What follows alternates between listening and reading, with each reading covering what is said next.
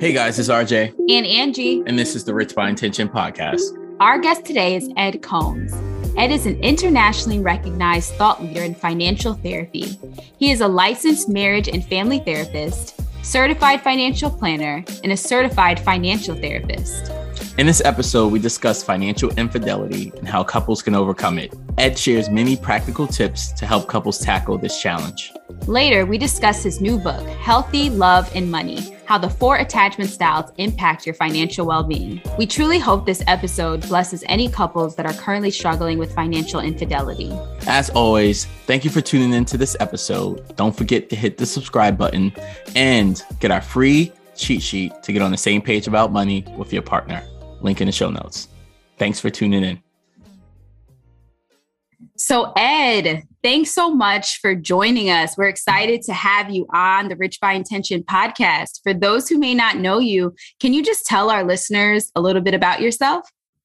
Yeah, absolutely. Angie, RJ, thank you so much for having me on the podcast. Love what you guys are up to. And a little bit about myself.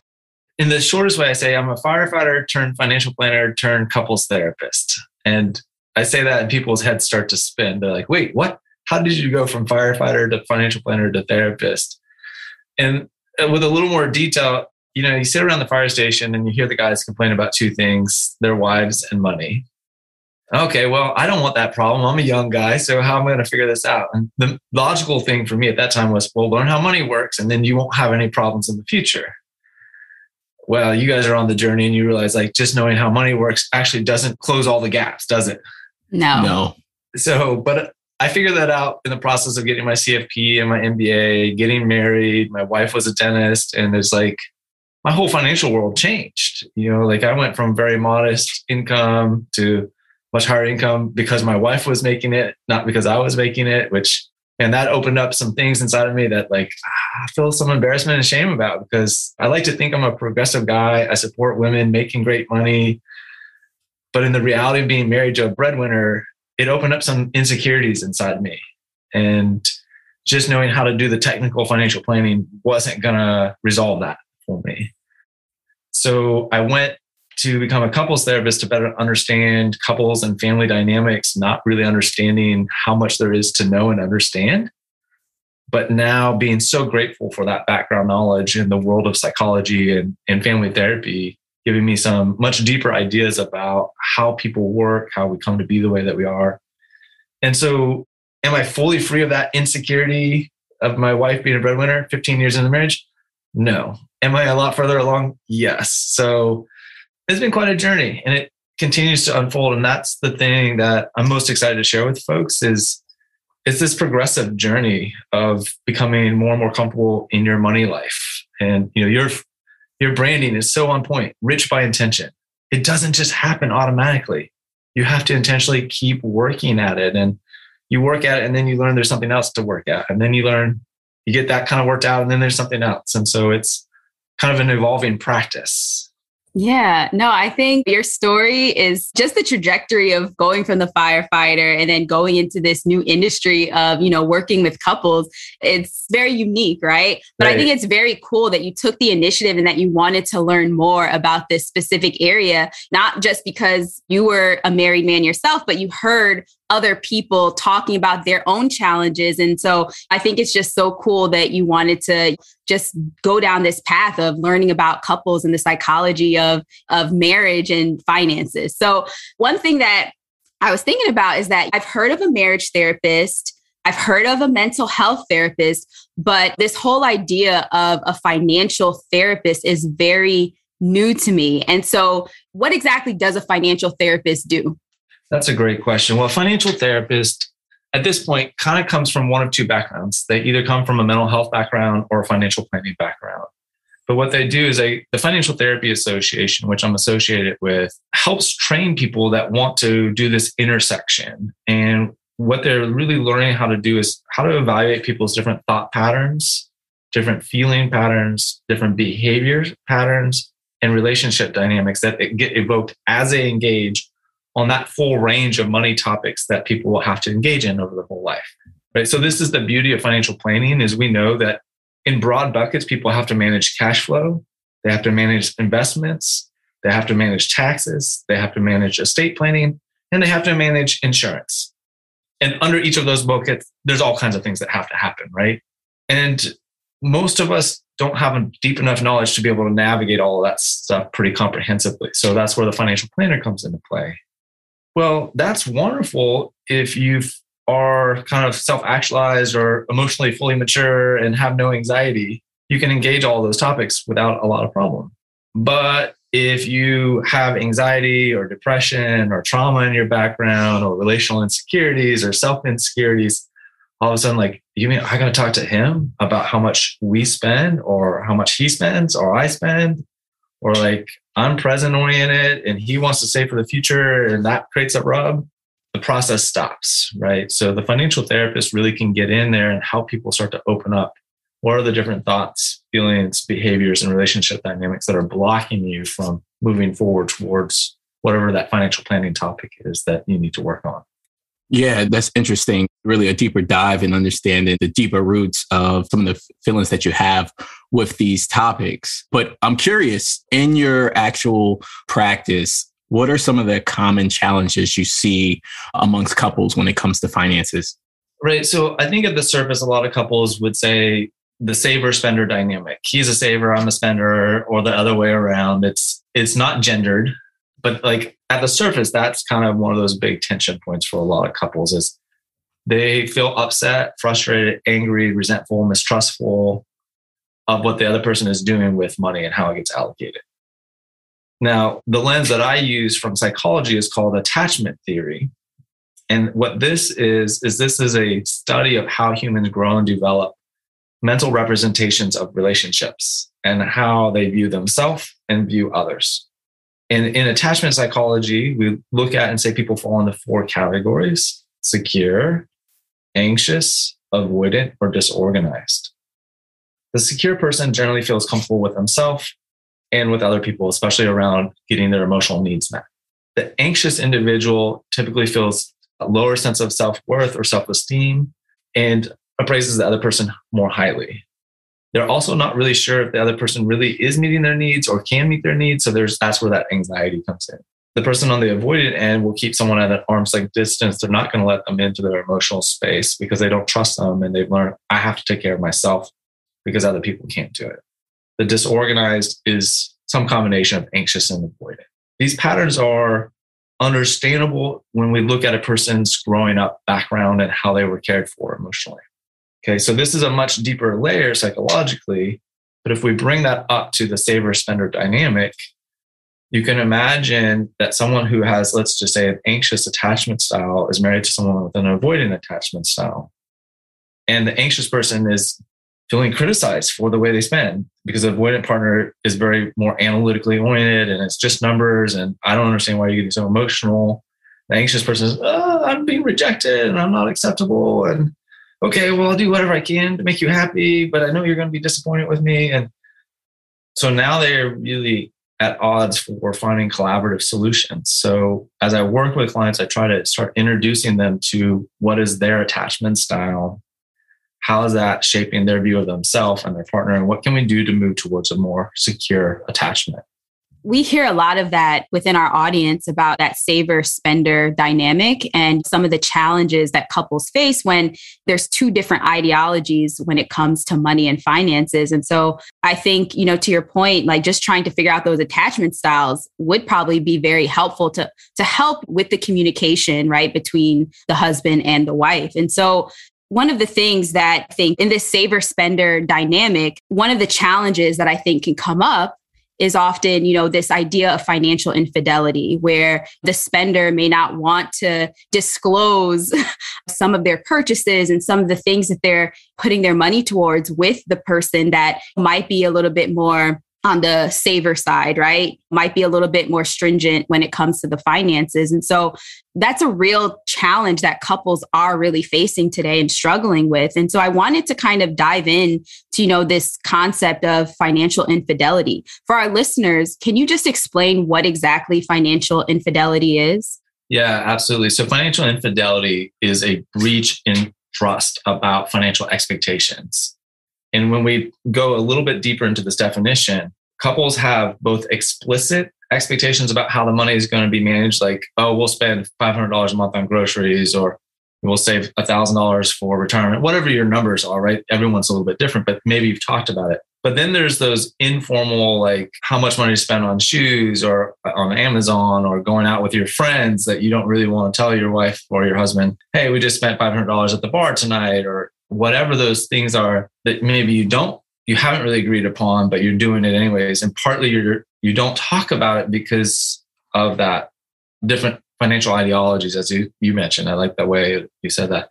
So financial infidelity is a breach of relational and financial trust around both spoken expectations and unspoken expectations. And we have some combination, all of us in our marriages, right? Yeah. No, what I was going to say is, yeah, so true, right? I think some of the things that is helpful is to decide together as a team, what's the amount, right, that you should discuss if it's any number over that amount. Yeah, like before you make a purchase, like if it's like $100, like, oh, we're always going to consult each other, right? Like if we're going to make a purchase over $100 or something like that. But one of the thing about financial infidelity is that it can be just as devastating as sexual infidelity, right? Why do you think that is? Like, why is it that this type of infidelity can just be as heart-wrenching as, a marital affair? Well, and I want to come forward and be very honest that I've walked through this as the one that's committed financial infidelity, even with everything that I've known. And so I know this at a very personal level about how gut-wrenching it is, and often on both sides ultimately. I've walked with many couples through this as well. So you're spot on that it can be just as devastating. And so the question is, why is it devastating? Because healthy relationships are centered on safety and trust. I feel safe with you and I'm trusting that I'm going to know what you're going to do. You become I've let you into my world, and which means I've become more vulnerable to what's going to happen and how your decisions impact me. And we've developed some expectations of each other and what we're going to do. So now when you step outside of those expectations, that's a violation of trust. And I like to think about violations of trust as like a knife through flesh. And this is what people don't fully understand, is that our psychological relationship is not just psychological, it's physiological. Meaning you have a relationship with RJ and RJ has a relationship with you in your brain, in the neurostructure of your brain that says, this is who RJ is to me, and this is who Angie is to me. And there's complex mental representations structured in the neuroanatomy of your brain. So now all of a sudden, if either one of you do something that's far enough outside of those expectations, it's a rupture in the processing and the neural pathways that get lit up in your brain. Your brain literally doesn't know where to go anymore. And so that's where that confusion and disorientation can come from a neuroanatomy perspective. From that psychological or metaphorical level, it feels like you've been stomped on the chest or your gut's been punched, whatever the physical sensation that comes up for you. Financial infidelity isn't just something that I think a husband or a wife says, I'm going to just hide my purchases. I'm going to hide any accounts that I want to open up from my spouse. It's something that I think often just accidentally happens. Correct me if I'm wrong, but like, why or how do couples slip into this financial infidelity? Yeah. So from my own experience, I was trying to launch my counseling practice 10 years ago. I already helped my wife build her dental practice and I had my MBA. So I was like, oh, I know how to build a business. I should be good. And I made that projection about this is when the income should flow and this is about how much, so I can borrow this much safely. Well, unfortunately, things didn't work out as planned. And so I started to fall into a little more shame and embarrassment. And shame and embarrassment often, especially if you have that insecure attachment pattern, says you can't go to the other person to talk about what's going on. You risk being rejected even more. And so you go into secrecy, which then sends you down this dark spiral, right? Which is that like unintentional journey down into it. So I didn't set out to lie to my wife about how much credit card debt was building up as I was trying to grow my practice. And it was that self-reinforcing because I had the internal narrative, debt is bad. You shouldn't have done that anyways. So the internal narrative can keep you going down the long road. Another example is a husband and a wife that I was working with, both successful professionals, but the husband didn't want to say no to his wife because he wanted to keep her happy. And he knew that she came from a difficult background. she had given up so much so that he could pursue his career. And so when they wanted to go on nice trips, he said, yeah, we can figure it out. Well, the credit card debt built up. And then eventually he had to take money from the 401k, which led to a tax event. And then she finally, when they're filing taxes, it came out. And so there was a lot of shame on his part, a lot of hurt and betrayal on her part. And we had to work through their money histories. And so this is something we haven't really touched on in the past, is there's often more complicated money histories playing out in the background, where people have also learned from their families that it's not safe or okay to talk about your finances, especially when things aren't going well, because it means big conflict, big fights, scary things happen, or major shutdown, and in many cases, divorce. And so we learn in our childhood at a conscious and unconscious level that it's not safe to talk about money. This is money trauma, right? So the money trauma is the antecedent to financial infidelity in many cases, on top of all the other types of trauma that we can have in our life that tell us we're not safe, acceptable, worthy, good enough. So this is where that mental health background has really helped me understand how people's lived experiences shape their sense of self, their expectations of themselves and their partner, and are all major precursors to what shows up as financial infidelity and mistrust. Yeah, that's an interesting point that you made. I guess the question that I really want to dig deeper into is, what are some signs of financial infidelity? And also, how can couples overcome financial infidelity? That's a great question. So I think some of the biggest signs are when your partner's unwilling to talk about the finances or open the books. That's like the number one thing. If you ask them questions about their shopping and spending and they don't want to talk about it, that's another huge sign. If they get particularly angry or aggressive or cold or withdrawing when you talk to them, that's another big sign about it. That is potential, right? Now, they're maybe not, but those are big things that are often associated with it. If it's hard to track like what they're doing and how all the pieces line up, that's kind of the classic smoke and mirrors piece. And so the other side of that is, if you're concerned about this happening, that's where working with a financial therapist or a couples therapist that can have that safe party to help support you in pulling these things forward, because there's often layers there that feel risky to uncover. So once a spouse finds out about, you just named the signs that couples can look out for. And if a spouse sees the signs that you're discussing, what approach should they take next? What do they do to get from, I think this is happening, to either we're seeing a therapist or we're talking through this ourselves? Yeah. Mm-hmm. Yeah. They want to approach their spouse about it. Like, what tactics or what tools should they use to kind of approach this? Because it's a hard topic. It's a very hard topic. I'm making a broad assumption that there's enough relational security and safety that you can open that conversation without it posing a psychological or physical risk to yourself. If you have relational history that says my partner becomes very emotionally reactive or physically reactive when asked about these things, do not do it on your own. Go and get professional help. If you have enough relational history and you sense that your partner is generally more compassionate and open, right, safer, then it's time to have that difficult conversation. And I like to say, set up a money date. So you're not trying to blindside them or catch them off guard, and don't take it as a gotcha mission. Take it from a place of financial empathy and curiosity. And it's a little bit of falling on the sword without being completely self-deprecating. It might sound something like, hey, Angie, I have my own concerns about where we're going in our finances. Can we find a time to talk about it on Friday night or Saturday night?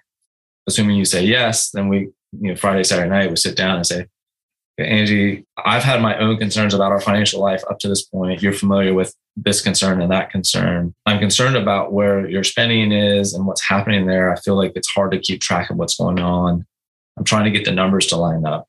Is this something that we can talk about more openly? What would make it safe for you to talk about what's really going on there? Right. So you're trying to create an environment where it's safe for your partner to talk about what they're doing without the fear of judgment, ridicule, shame, and rejection. Because those are the factors that are often stopping them from disclosing. I had a couple where this was happening, where the husband had a lot of financial anxiety. And so he would be critical of how his wife spent money. So she would just do it on the sly, right? To try to not draw his negative attention.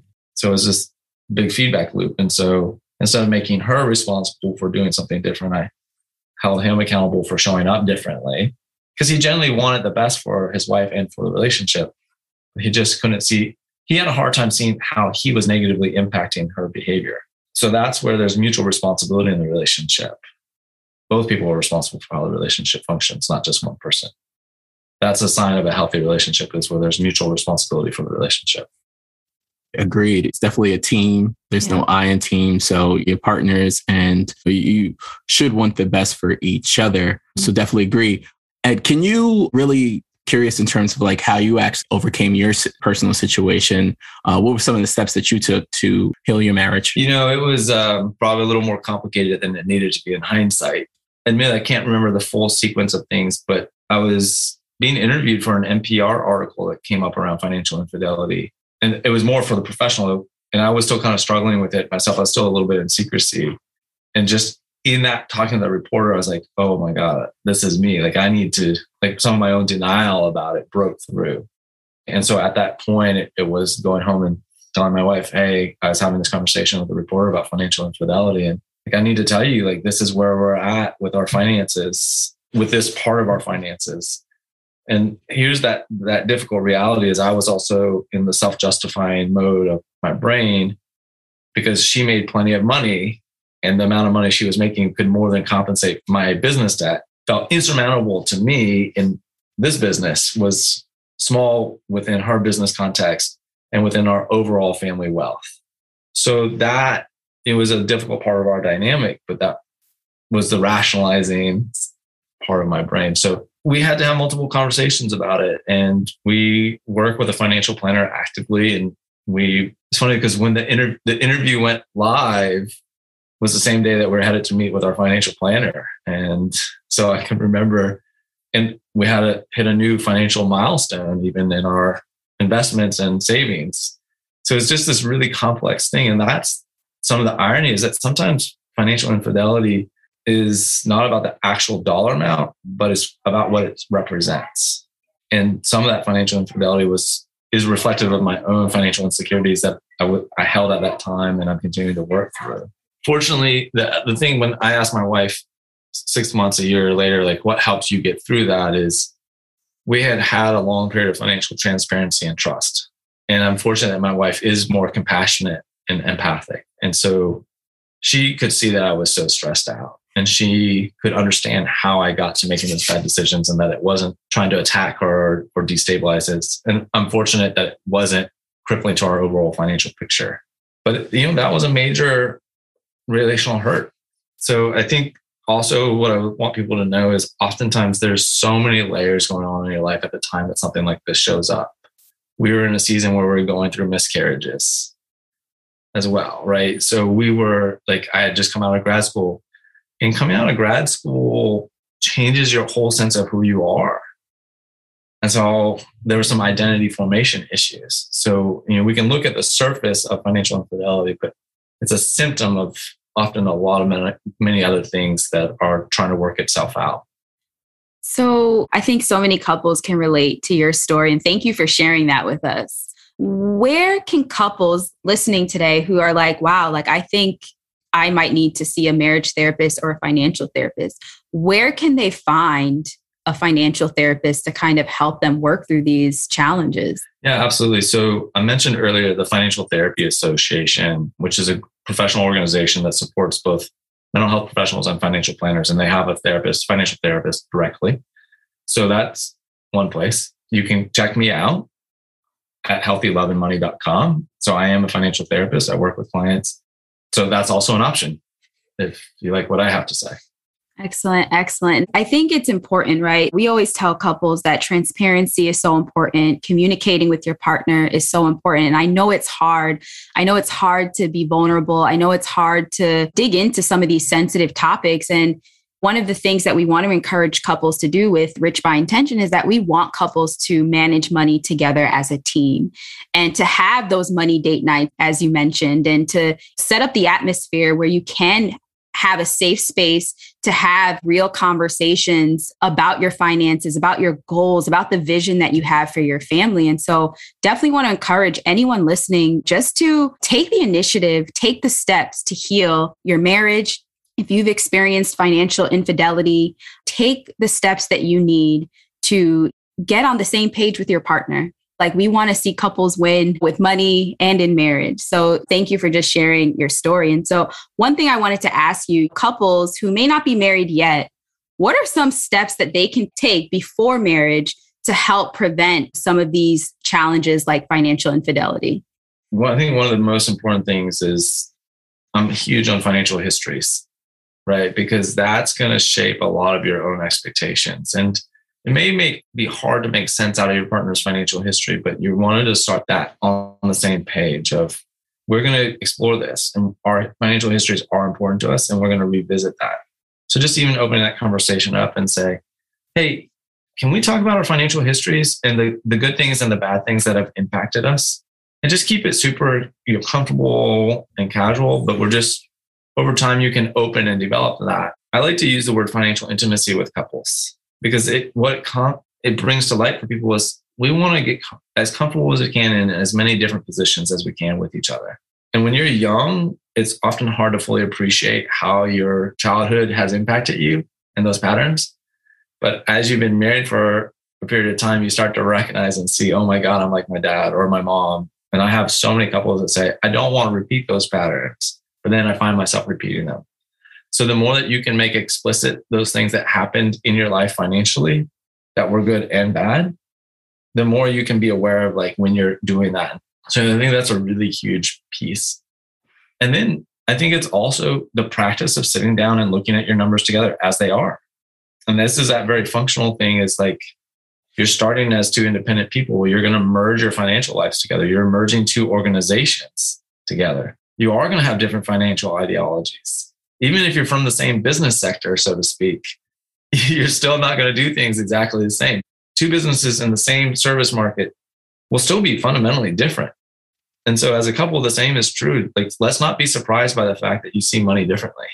Let's embrace that, because there's going to be some really good parts to that, and there's going to be some frustrating parts to that. And we can embrace that as well.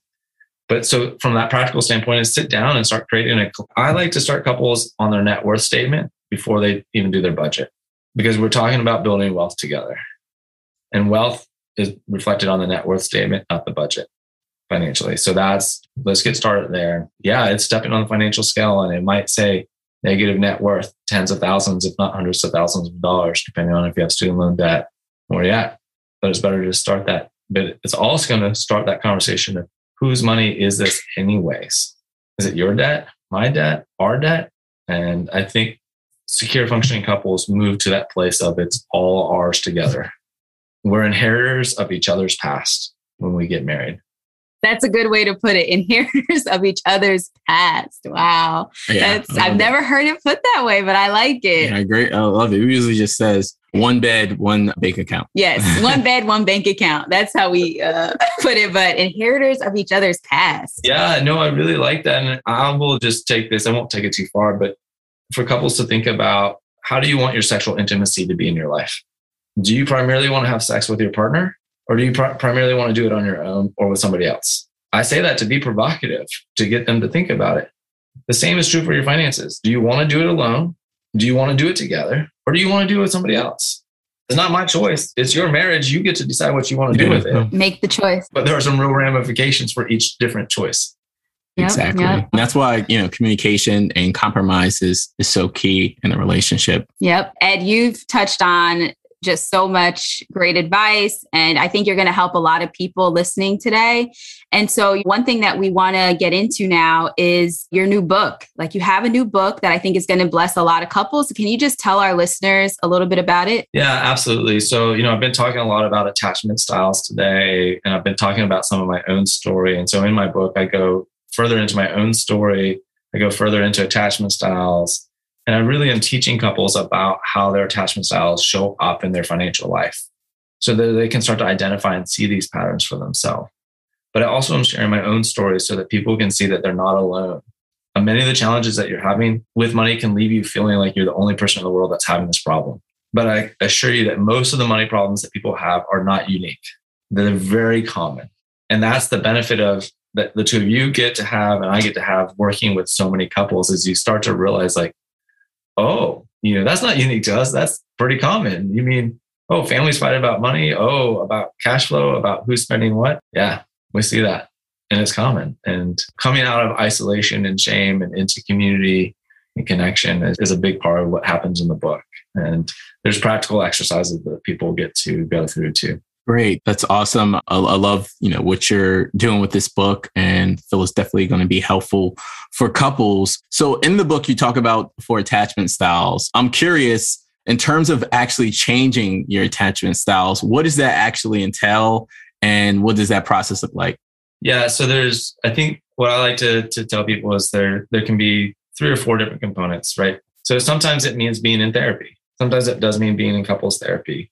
And that's kind of the deep and most intense part. But sometimes it's just reading books about attachment, right? Getting some new information, and then getting the books, reading the information. And then the third part is reflecting on it and practicing. So you talk a lot about compromise. Well, compromise is a pattern of secure functioning. And if you didn't grow up in an environment where compromise was a part of the relational template or pattern, then you're going to need to practice that, because it's going to feel awkward and uncomfortable to you. Your attachment style is going to say, don't compromise. It's going to make it dangerous for you or threatening for you. So you've got to now have experiences of compromising where it actually works out for you. And that's where being in it together and recognizing like we're going to have to practice these relational skills together to develop them, because it's one thing to have the head knowledge about what a good functioning or secure functioning relationship is. But that's like reading books about how to ride a bicycle and never riding a bicycle. You got to ride the bike to know what it feels like. And sometimes you got to fall and scrape your knees multiple times before you really ride it well. So the research is very clear that couples can move towards secure attachment patterns. And I do think for most people, having some knowledge about it helps them move along that journey quicker. For my clients that I work with, when they're reading, it moves their progression along faster because they understand, they can use the ideas and move them deeper into their brain. So therapy, reading about it, and practicing. So what do you hope couples gain from Healthy Love and Money? Like, what is your ultimate vision for couples with this book?